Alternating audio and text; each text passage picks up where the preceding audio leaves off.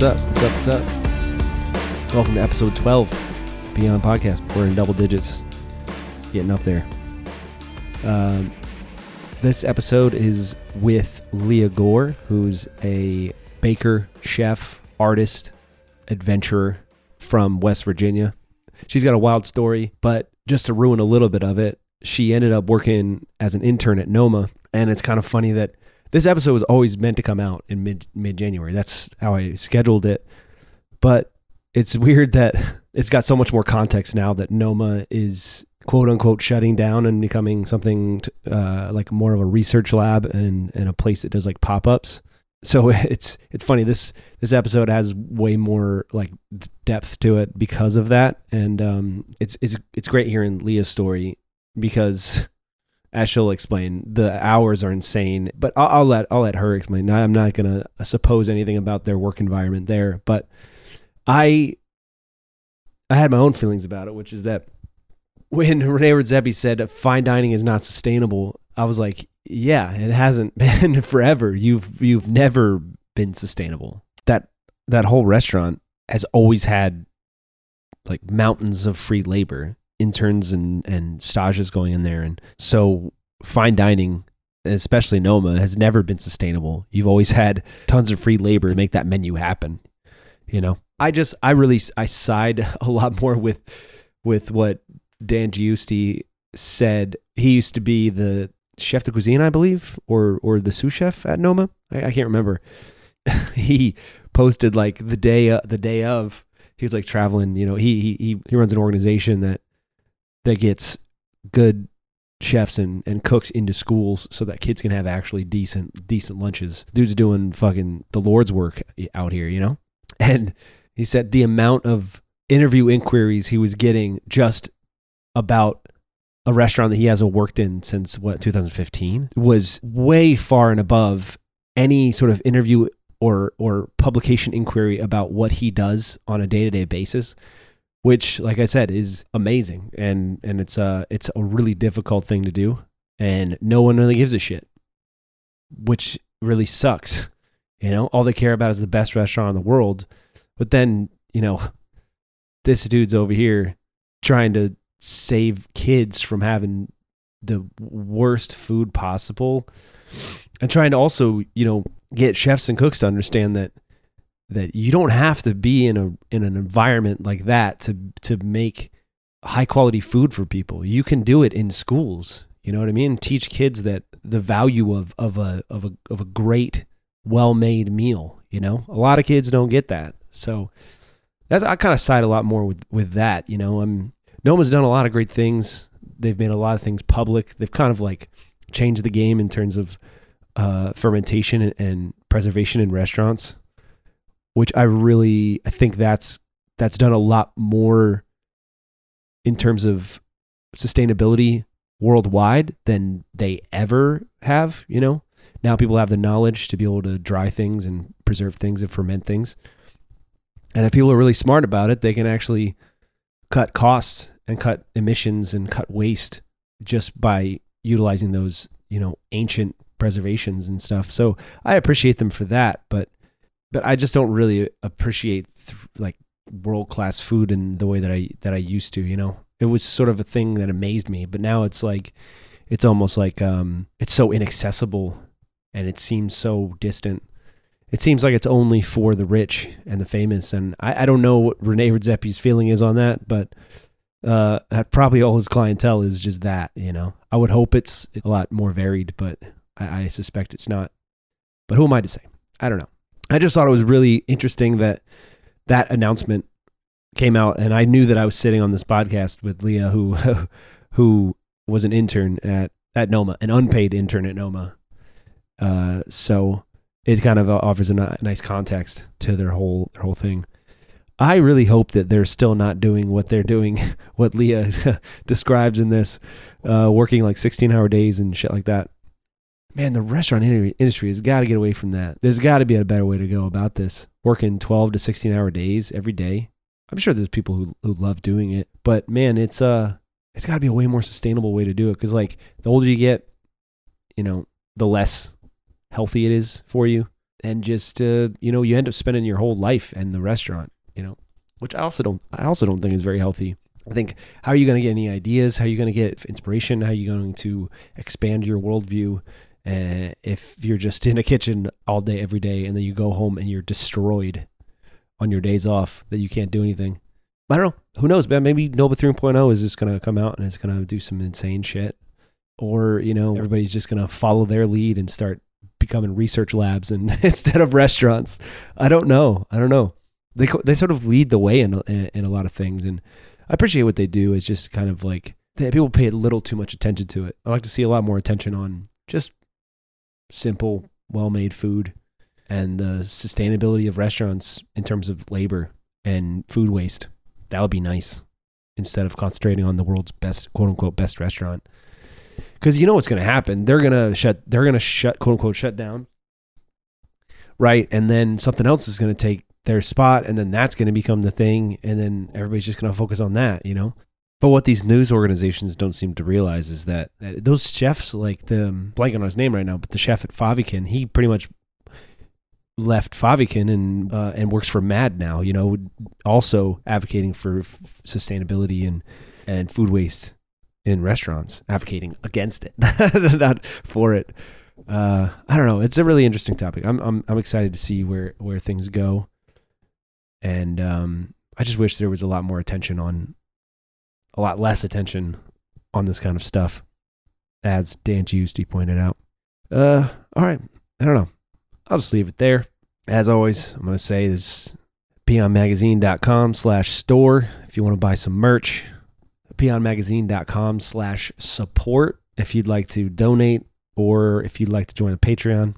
I'm going to start hopefully putting more stuff up there. And then lastly, if you want to just there's a link down at the bottom of this description, this episode's description, that also has a little donate button if you'd like to do that. Yeah. And I hope you enjoy this episode. It's a great conversation. Go follow Leah on socials and stuff. Go follow her at NomLeah. That's NOMLEAH. All right. Enjoy.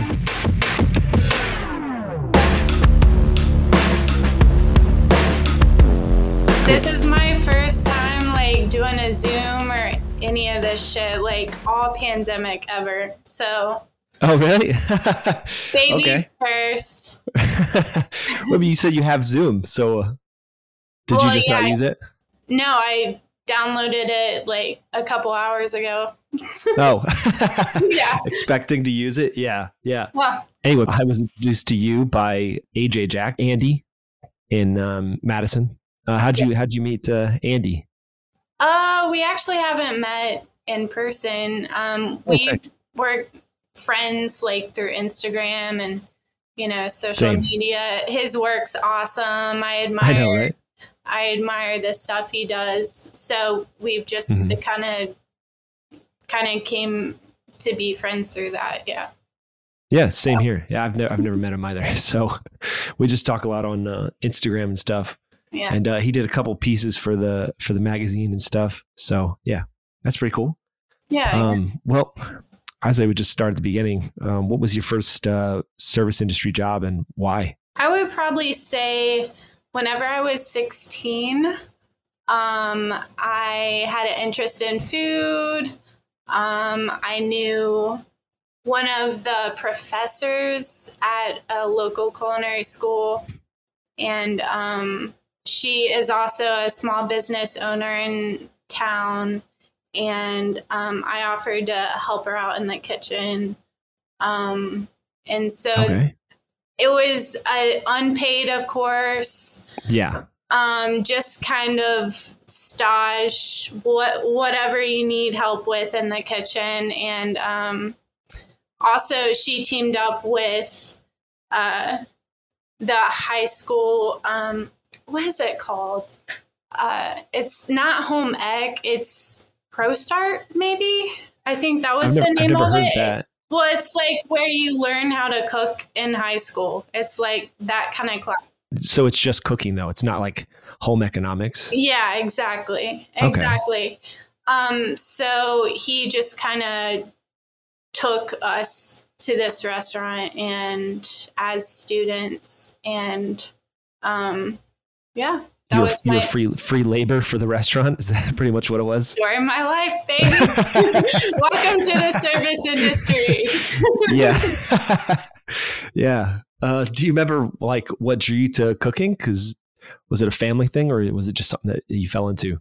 My whole family loves to cook. Okay.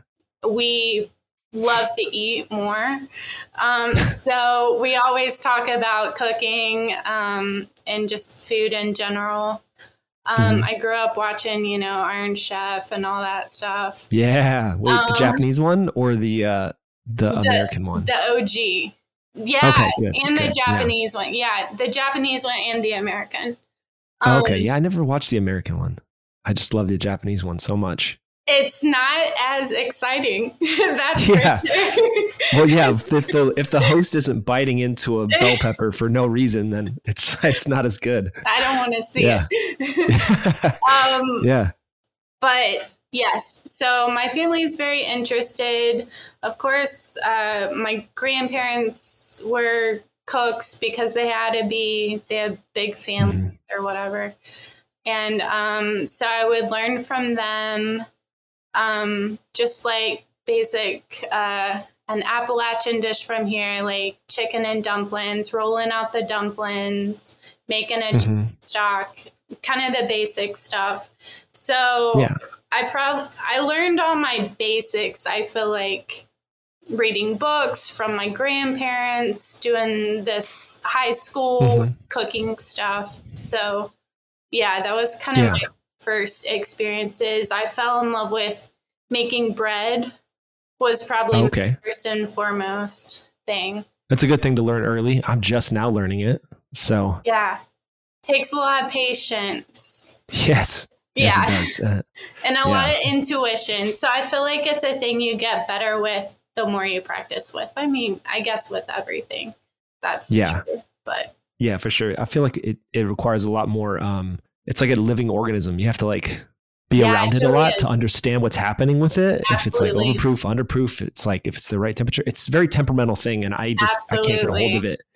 Yeah. So, did you end up going to culinary school or did you just go straight into kitchens? I did. I went to a local community technical college and I ended up loving cooking. And I did that for 2 years, just in Huntington, West Virginia.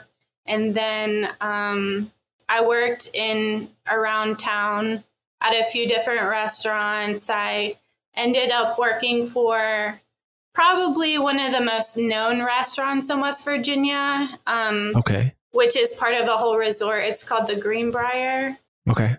Yeah, so I ended up starting at Gar Marché there, worked on there for a bit, came home, wanted to pursue it more. I was looking around at other schools that I could get more education in. I found the CIA in Hyde Park Culinary Institute. Whoa. Is that where you end up going? Yeah, yes. Wow, yeah, holy shit, that's very prestigious. Yeah. So I went there and it was a great opportunity. I ended up doing about a year and then I did my externship down in, it's called the Greenhouse restaurant in Cape Town, South Africa. And then I came back home and realized, I can't afford to finish this like 9 months left of this degree.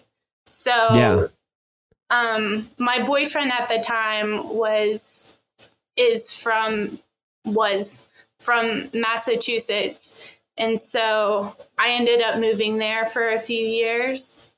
And his dad conveniently was a chef. Oh, nice. In Cape Cod. So in Orleans, Cape Cod. And then, so I worked there for a few years. Wait, so at Hyde Park, are the externships really like global? Is that how you got that position? If you want it to be global. They have connections like everywhere around the world, pretty much? I mean, I personally didn't, but they did. I mean, it was a personal thing. I personally wanted to travel. Mm-hmm. I hadn't traveled outside the country before. I wanted to do some traveling, and I didn't necessarily want to go to like the best restaurant in the world. I just wanted to find a cool place in the world and then work in a cool restaurant there, because I just like adventure. I like to hike. I like to bike. I like to be outside. So I chose Cape Town, which is an awesome place. Yeah. So that's how I ended up at that location. And was that just unpaid? That's an externship that's unpaid? Did they put you up or anything like that? Or did you have to pay for everything? No, I paid for my flight out and back. But they actually provided a stipend and, oh, wow. And they gave me a place to stay in the resort. So it was really awesome. That's really cool. Yeah. Really I was super, super grateful for that. What kind of restaurant was that? Was it a high-end like Michelin place or was it a resort? Well, so they don't have Michelin down there. And okay. I think it was part of a resort. So they had, I can't remember what their system is down there actually. Okay. Because it's under like resort restaurants, not necessarily brick and mortar standalone kind of place. But it was, I would say it's of Michelin quality. It was very nice. Fine dining. Yeah, we did like ostrich tartare and like it was like encapsulations and all kinds of fun molecular gastronomy kind of stuff. That's awesome. Yeah. So that was probably my first time in that kind of setting, which I love because I love science. That's also a good place to start. Start with the most complicated stuff. Yeah. But then you said you ended up in Connecticut, Cape Cod? Cape Cod in Massachusetts. Yeah. So I moved up there because, like I said, that's where my boyfriend was from. So I moved up there. Worked there for a few years, maybe like 4. And then I decided I went to pursue a bachelor's degree. My family was really pushing for it just to have a, 4-year degree. You know how it goes. Oh, hey, why were they pushing for that? Oh, you already had a degree pretty much. Yeah. Well, I mean, a culinary degree, I guess. Yeah. To some extent. Yeah. Wasn't good enough. Okay. Yeah. No, I don't mean it like that. But yeah, they just wanted some kind of bachelor's degree. So fine art is my other passion. So I jump into the fine arts and I explore like all different kinds of mediums there. Mm-hmm. Painting, sculpture, ceramics were a few of my favorites, but I ended up focusing on painting. Mm-hmm. So that's what I graduated with. So wait. So your family was pushing for a 4-year degree, but you went, I assume that they were probably pushing for that for some sort of backup plan. And you decided to go with fine art. Yeah. Which is like, I know. It's like, at least I won't be a starving artist. Yeah, that's the way I think about it. Yeah. So were you working at kitchens at the same time you were in college, or did you back out of kitchens at that time? I mean, I worked at Chipotle. I worked at Chipotle. How was that?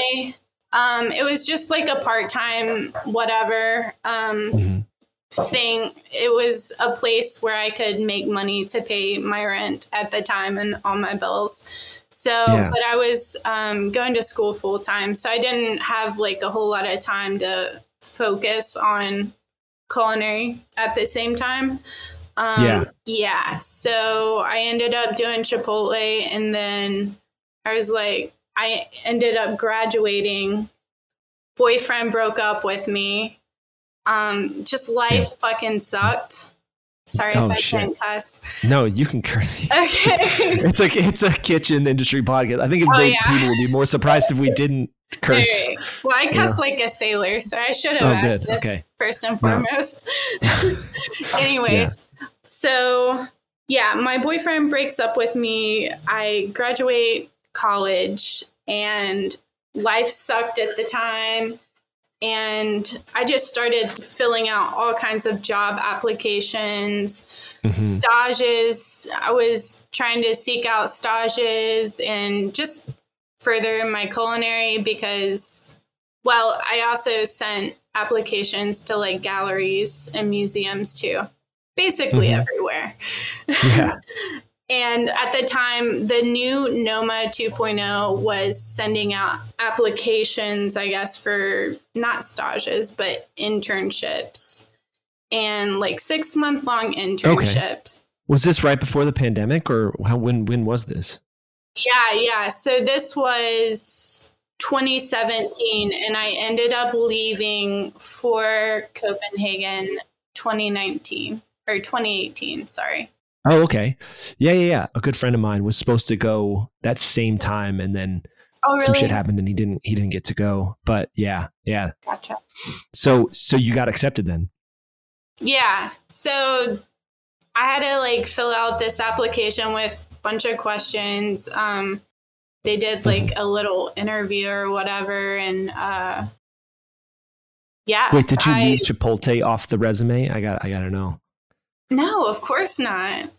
I think it's hilarious. Awesome. It's fucking hilarious to go from that to the new NOMA 2.0. So, wait, what? Yeah, that's awesome. Yeah. But,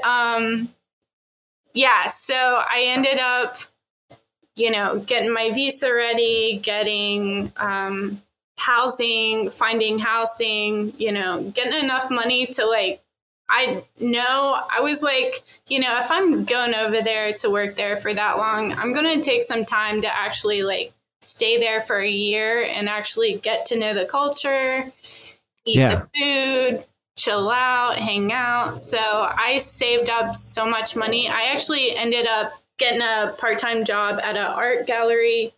And I got a job at a local Italian restaurant. So I was working triple. And before I went there, just to save up money to survive. Yeah. And then January 2018, I ended up moving over there. So how long did you have before you left? Did they let you know a good amount of time before you had to leave? Yeah, for sure. It was really organized, actually. Yeah. Okay. I graduated in May, worked up until the end of January, and headed over there in February. Yeah. Once I got there, it was a bit chaotic because we were actively kind of helping them get the whole restaurant ready. Because it was in a new building and we were actively helping build this freaking thing. Shit. Yeah, it was no way. Kind of nuts. How many people were there? How many people were working there at the time? So at the restaurant, honestly, I don't know. I don't know how much their how many staff there was. Are we talking in the hundreds? Are we No. talking 50, 60 people or what? Maybe 50. Maybe 50. Okay. All right. 50, 60. Yeah. Not hundreds, though. Damn. There wasn't that many people over there. I can imagine. Very chaotic. Yeah, right? Sheesh. Yeah. How many interns were there? Yeah, you're right. It was unpaid. I would say probably 30. Oh, wow. Okay. Yeah. Damn. And then as the seasons changed, there was a new group of interns. So it was kind of but they had a main staff as well, if that makes sense. Yeah. like the actual paid staff who like Exactly. kind of runs everything. So so what do they have you guys doing? Like really menial tasks, or do they try to teach you Little bit stuff? of everything. Okay. Yeah, a little bit of everything. My favorite part was actually foraging with their forager, Christina. Just because I kind of feel like the environment around me is a little similar in not the mountainous areas of West Virginia, but like I feel like a lot of the fauna and flora is similar to that area. Okay. So I did feel somewhat familiar with that kind of stuff. And plus, like, again, I love being outside. So, of course, that was my favorite thing to do. What kind of stuff were you guys foraging? Because that was, what was the menu when you were there? What was, I guess, the menu theme? It was a seafood season? Yeah. Seafood going into summer, and then summer veg. And then fall was like wild game. Okay. You know, ferments and stuff. Do you remember some of the things that had you guys doing? Like breaking down fish, cleaning roe. They had you guys breaking down fish? Like, oh, wow. That's awesome. I wouldn't think that they would let most like interns touch proteins. That's awesome. That's great. Yeah. Well, we broke that down, but of course we didn't get the last touch, you know. The actual chefs there would have like the final like touches to that dish. But yeah, I mean, the staff taught us a lot. They were a wealth of knowledge. I learned a ton about a lot of seafood that I otherwise hadn't had a lot of experience with. Yeah. But after working at like in Cape Town and Cape Cod, I was somewhat familiar with working with seafood and shellfish and crustaceans and all that. All that jazz. What was the day-to-day like, I guess? Like, were you guys working like from sun up to sundown or did you? Yeah, pretty much. Yes. Wow. It was quite military. Jeez. We started at like 6 and I many times would not get home until like 9, 10, 11, 12. God damn. Yeah. Yeah. That's crazy. Yeah, it was nuts. And it was, I think we had like 2 days off or 1 day off. I think we just had 1 day off. It was nuts. I don't know. They've definitely changed now. Have they really? I think I believe so. I feel like that was kind of because we were starting in a new area, a new building. Everyone was kind of, even though we were all like, we know what we're doing, it's like anytime you start a new business, there's always those kinks that you have to figure out. I think we were still learning like flow and just getting used to our space, that kind of thing. Yeah. So honestly, I think that's why the days were so long then. I believe they have since changed though, to be like, hopefully more humane. Have like a prep crew and a night crew or whatever. Yeah. Maybe. In some sense. Maybe. Yeah. But maybe not like coming in at like 6. Maybe it's like 9 to 9 to 9. 9 to 9. Yeah. Maybe just 12 hours, not 15. Not 15. Yeah. I mean, I work 12-hour days, so it's not unheard of in the industry, you know. Yeah, I know. So, especially in high-end kitchens. So I know. I hate it. I hate it though. Yeah, I don't like it. No one should work under those circumstances. Yeah. That's a lot. Especially in kitchens. It's very demanding work. On your mind and on your body, for sure. Yes. Oh yeah, for sure. And I can imagine what was the pressure there? Did you feel? I find with a lot of high-end kitchens, it depends on the chef and the sous chefs to kind of make things a little more casual. But was it militant? Was it very tight and controlled, or were you guys able to joke around and stuff? I would say both. It was very militant. Just silence in the kitchen, that kind of thing? No, we had music blasting, and we did have fun, but it was also like, get shit done. We have a lot of shit to get done, and like, do it perfect, or like, we'll skin you alive. So, you know what I mean? So, yeah. Did you meet some of the chefs? Like, was Renee there often, or Dan? I know Dan. I don't even know if Dan was there at the time. Dan Giusti.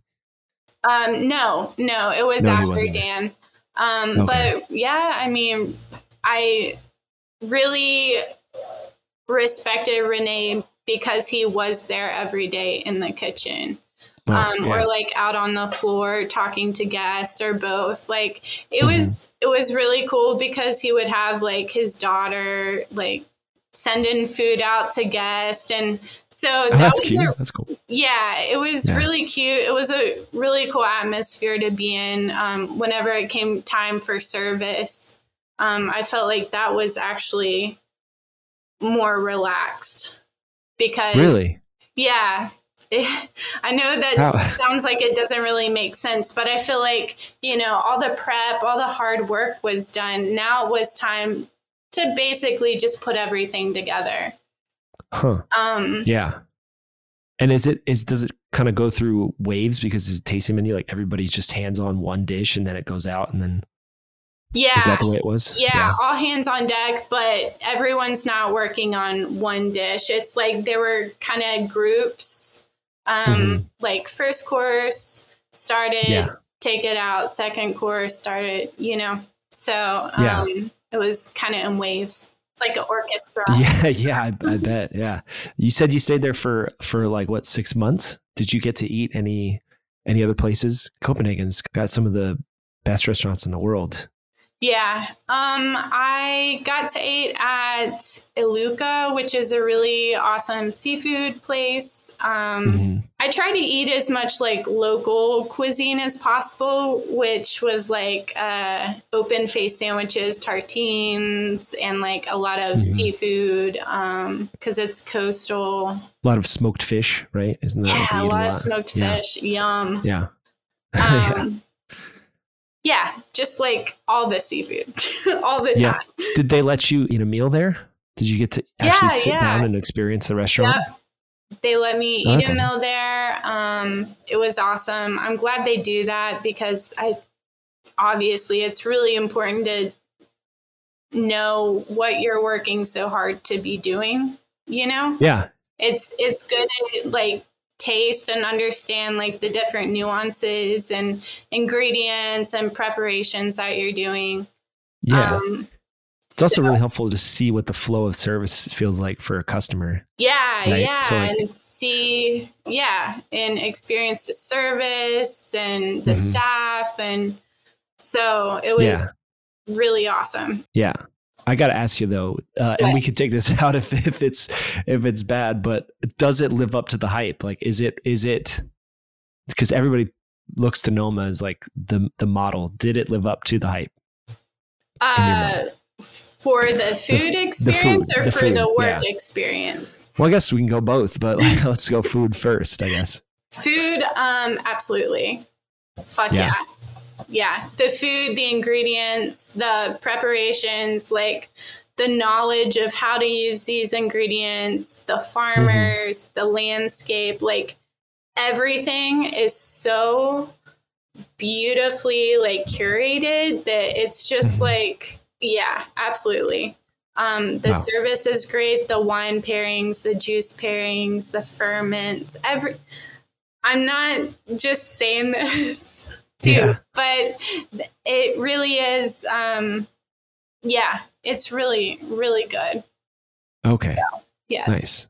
I recommend it. if any cooks can afford it, it's not a cheap That's meal. why I cook, because I can't afford to eat there. Yeah. True story. Yeah. Sheesh. And the work experience. obviously I can. Prob's not gonna do it again. Yeah. But Once is enough.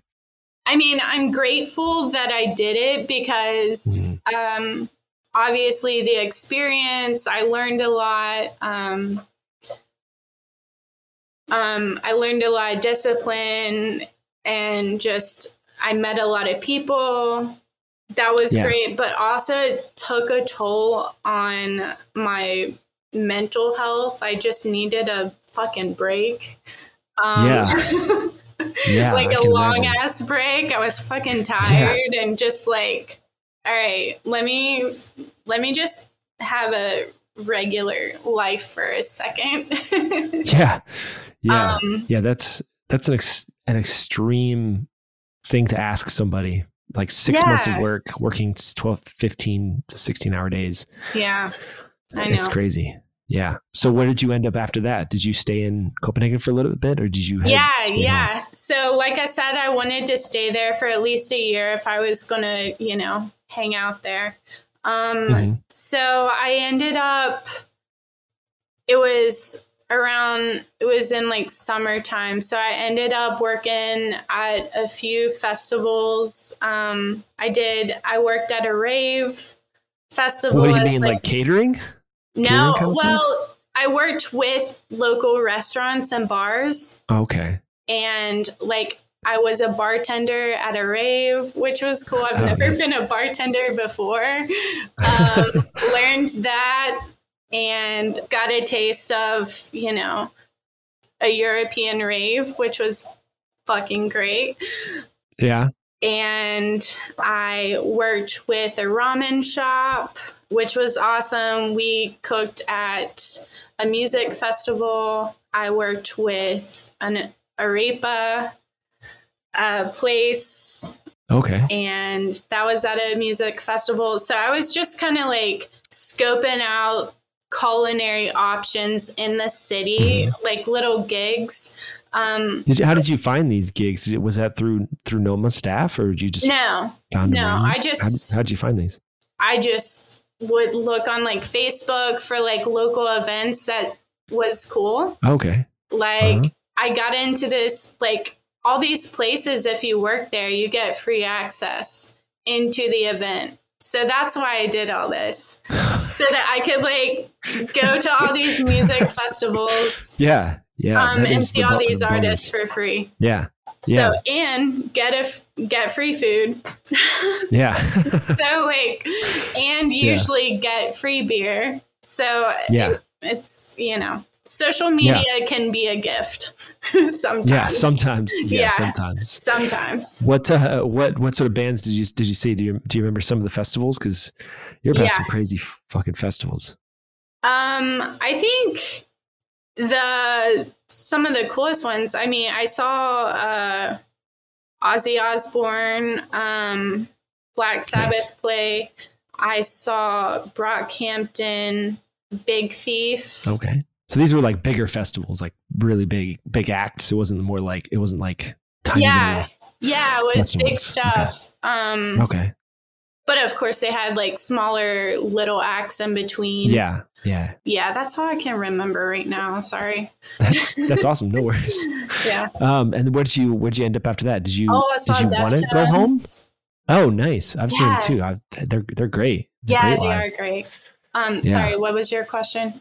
Did you head home after that, or did you want to head home, or did you kind of have to head back to the US? So I stayed after the summer into the fall.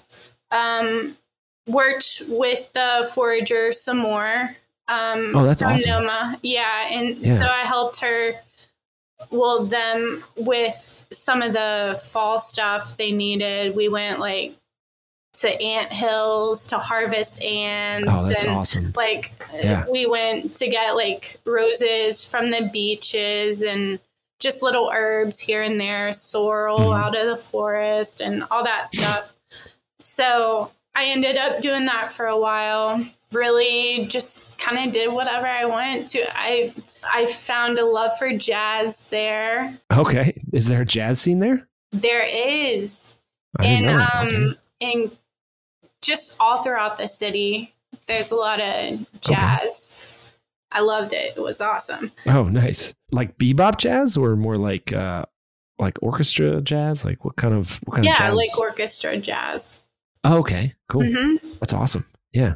I just kind of hung out until like late November, and then I finally got a job at Juno, the bakery there. Like I staged for like a week, and then I found out I got a job, and then we tried to get my visa all set up to where I could stay for the job, and then something didn't work out. I don't know. Oh no.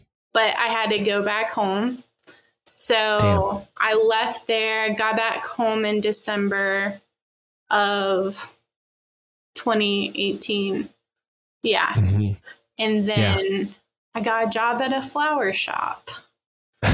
Okay. Right before the pandemic hit? Yes. Right? Yeah. Yes. Yeah. So I was a florist. Total career change. Well, I mean, you went from Chipotle to Noma, so I feel like it's true. Only natural that True.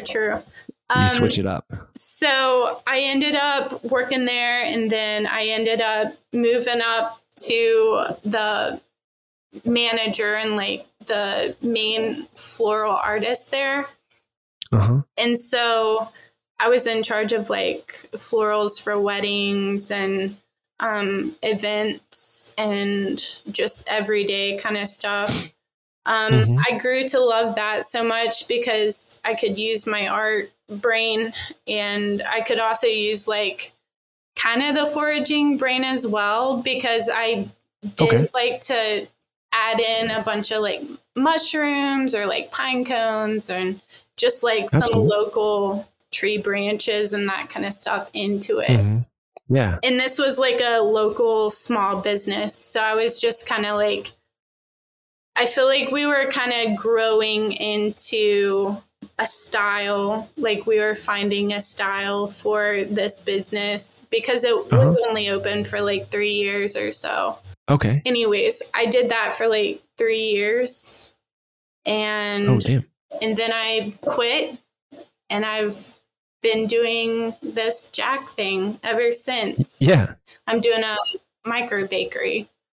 Yeah. How did that come about? And it seems like that's you hit it at the peak time when everybody was looking for baked goods. Well, I mean, I had been kind of baking as like a side gig ever since I was at the flower shop. So I had already been like doing breads and cakes and whatever someone needed. My obsession with sourdough, I think, started in like 2014. Okay, so for some reason, you didn't just jumped the bandwagon during the pandemic like everybody else. Yeah. And so, I quit in like October, and I ended up starting the micro bakery full time after that, and I've been going since then. I just had like my 1 year anniversary in October. Oh, nice! Congrats. Thanks. Congrats. So wait, so what does that entail? Like, are you cooking things at home, or do you have a commissary? Is it just you? So it's just me. Yeah. Wow. Yeah, I am front of house and back of house. But I run, it's actually in the style of a cottage bakery. And so West Virginia has laws to where, actually, I think every state has some version of this law. But West Virginia has pretty lenient laws whenever it comes to shelf-stable food sold out of your home. Really? Yeah. Okay. So that is... You definitely can't do that in Texas. For sure. Yeah. I don't know. I don't know the Texas laws. Yeah. But very strict. So I worked up a menu, and I made a website. Came up with the name for it. It's called Jack. It's named after my grandfather. His name was Jack, and he actually used to be a master baker. Okay.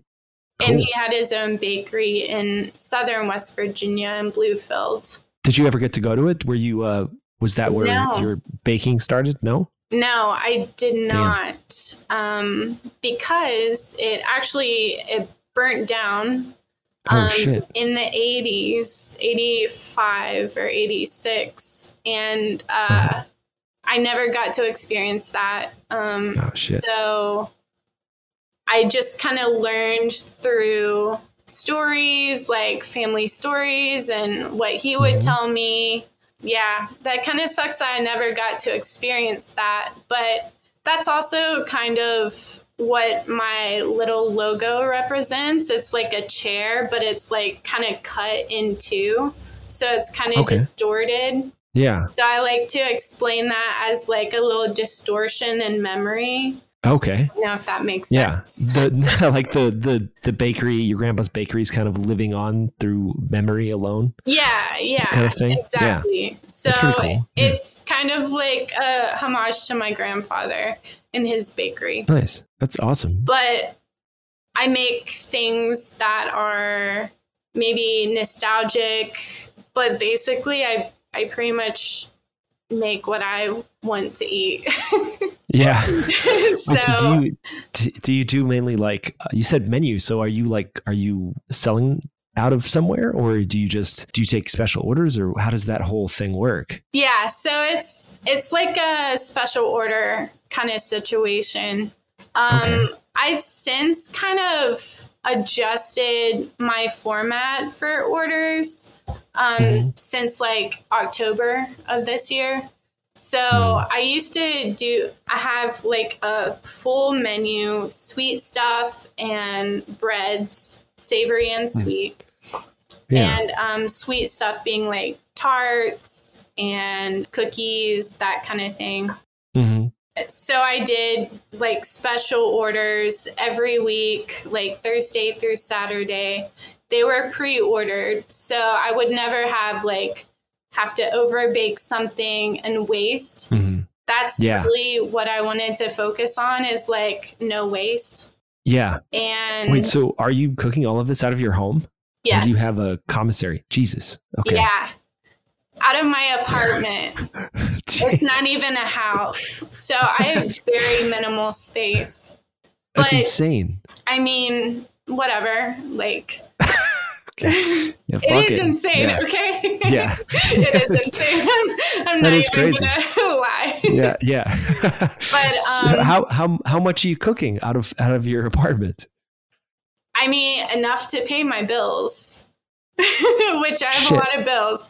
So, but it's been an interesting journey, because I'm not only like developing my cooking skills, but I'm kind of learning all aspects of running a business. Mm-hmm. So I've adjusted prices accordingly since I've started. Of course, with like inflation and everything with ingredients.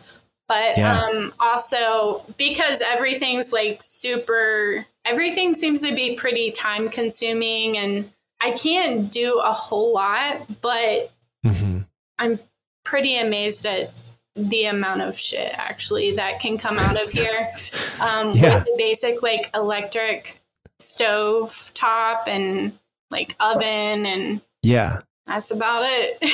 Yeah. Do you have a standard, or do you do people just create shit and you have to like make it work? What do you mean? I mean, like, do they just decide what you're going to cook, or do you have a menu? And I had a menu. Okay. I had a menu. So people choose from my menu. Okay. Well, that's good. Unless they have like a special request. Like someone wanted like cannolis one time, and so I made them a big batch of cannolis, even though it's not like on my menu. Yeah. If I have the time, I'll definitely do a special thing. But that's cool. Yeah. Yeah. But now I've kind of changed to like a monthly box, kind of like a CSA. Except for baked goods. So I'll do like a combination of sweet and savory food that is a complete surprise. So no one actually knows what they're getting. They're just That's awesome. paying a certain amount of money, and then they come and pick it up from me once a month. And anyone can do it. It's gotten to the point where they've like sold out within a day. So that's pretty cool for me. That's fucking awesome. Yeah. So yeah, that seems to work for me, because that kind of gives me more time to like really curate a menu that I'm excited about. Yeah. And it lets me be creative and go like source the ingredients. It just makes more sense for the kind of lifestyle I have right now. Yeah. Do you find that, are you using any of the stuff you learned at Noma? Are you foraging for stuff and making baked goods? Yeah. I mean, I wouldn't say like I learned how to forage at Noma. Like, I've always been an outside person. I always try and look for like edibles outside and around me. So yeah, absolutely. That's a major part of what I do. Well, I also do some catering, but like the other day I found a local miller for corn. And so cool.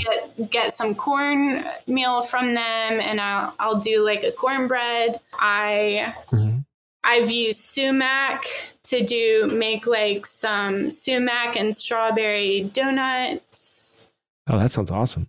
Yeah, I've used local berries and that kind of stuff. Spice bush, sassafras root, that kind of stuff. That's awesome. Yeah. Yeah. I imagine, like you said, the Appalachian area is pretty fertile for that kind of stuff. Yeah, for sure. It's definitely underrated in terms of the amount of produce it offers, I think. Especially in the summer, it's pretty lush. Wherever you look, you can probably find like a blackberry vine somewhere. So that's awesome. Yeah. It's a interesting landscape to kind of delve into foraging more. Mm-hmm. Do you use any other sort of stuff you learned to know? But like, are you fermenting anything then, or are you just not as much as Andrew, but geez, like for example, I'm just making some apple cider right now with some leftover apple pills and apple juice. So I'm doing that right now. Yeah. I mean, I learned a lot of techniques from Noma that I still use for sure. Yeah. But I feel like that's really all you need. People talk about recipes, but I think just learning techniques is really where you can do anything after you've learned the technique. Exactly. If you understand the technique, I think the world is your oyster. Exactly. You can be creative after that, for sure. For sure. So what's next for you? Are you just going to keep baking out of your apartment, or are you going to get like a place, brick and mortar, staff? What's next for you? I'm trying to figure that out right now. I know I have a few goals for myself. I would like to go to a bakery and maybe learn some more techniques. I want to delve more into lamination and nice. I don't have a sheeter here, but like if I did, I'd be all in it right now. Yeah. But I would like to delve even further into the sourdough and more European breads, baguettes, croissants, that kind of stuff. Yeah. And I also would like to learn more about the business side before I invest in my money and time and energy into a brick and mortar.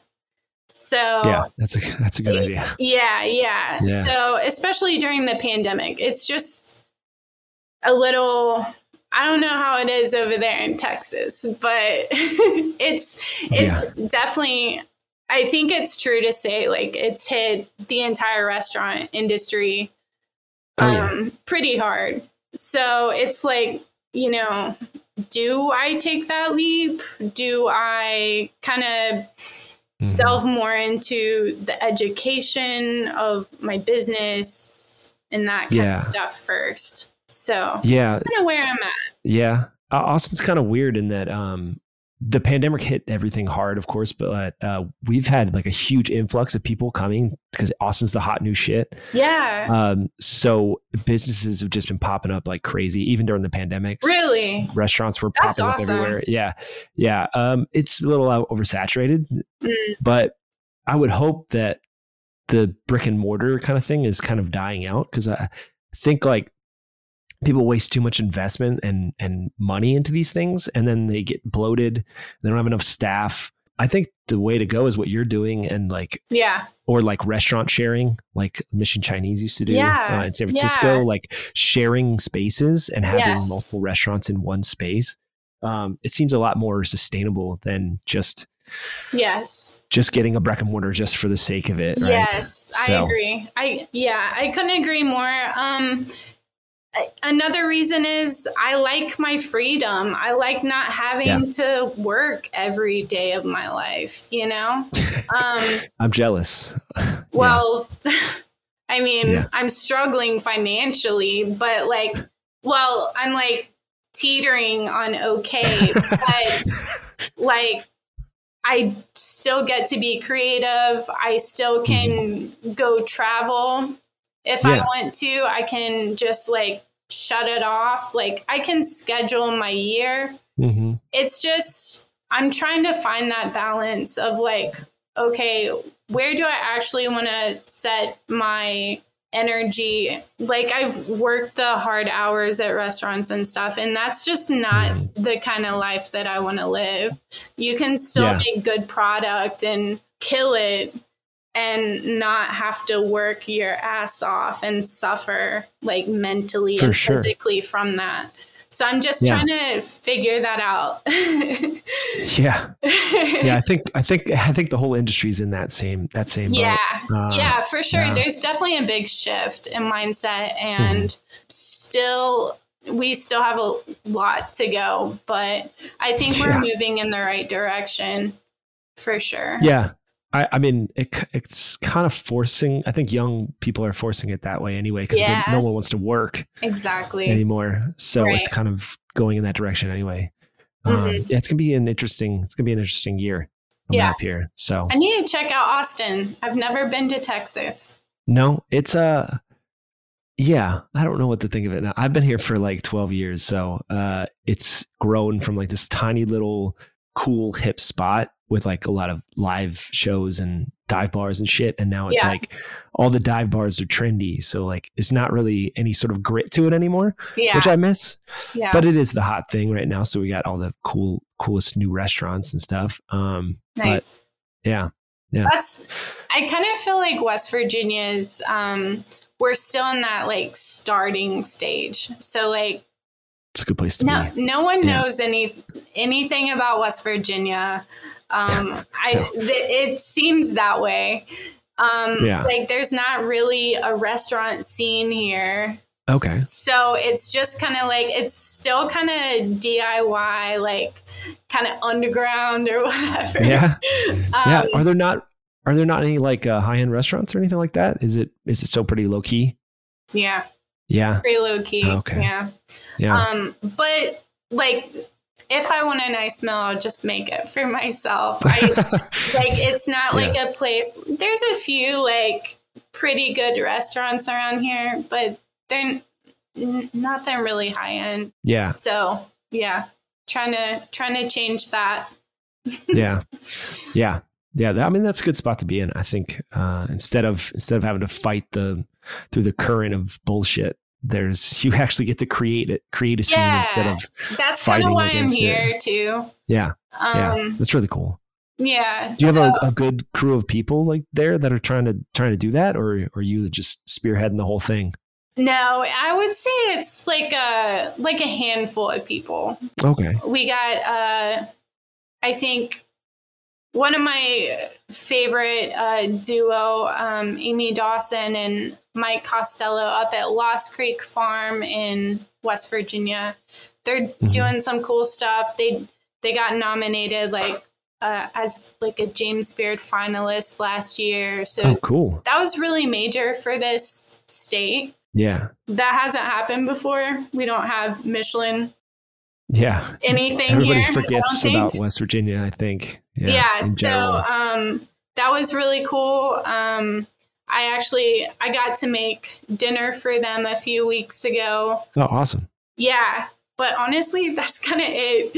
Shit. Yeah. There's not many people really, I don't know, pushing for high-end stuff around here. Yeah. Then there's no I guess it's not even high-end. Is there nothing like cool or innovative happening? Exactly. No. Yeah. Innovation. There's not much innovation. No. And I wouldn't say it's not here. I just feel like maybe everyone thinks the audience just maybe doesn't want it. Yeah. It doesn't sell as good. So it's taking a risk to be creative in a place like this. Yeah. When it comes to food. Yeah. Oh, that's a good point. Yeah. I never even thought about that. Yeah. But do you find that a lot of people are leaving town? Do a lot of people just leave town and no one's really coming back to support it? Shit. Yeah. Yeah. Yeah. I can't remember the percentage, but there's a large group of people that leave town, like my age, like part of the younger crowd usually graduate and get out of here. Yeah. Yeah. But yeah. That's why I'm here. To kind of change that. Creating the whole scene on your own. Yeah. Oh. Cool.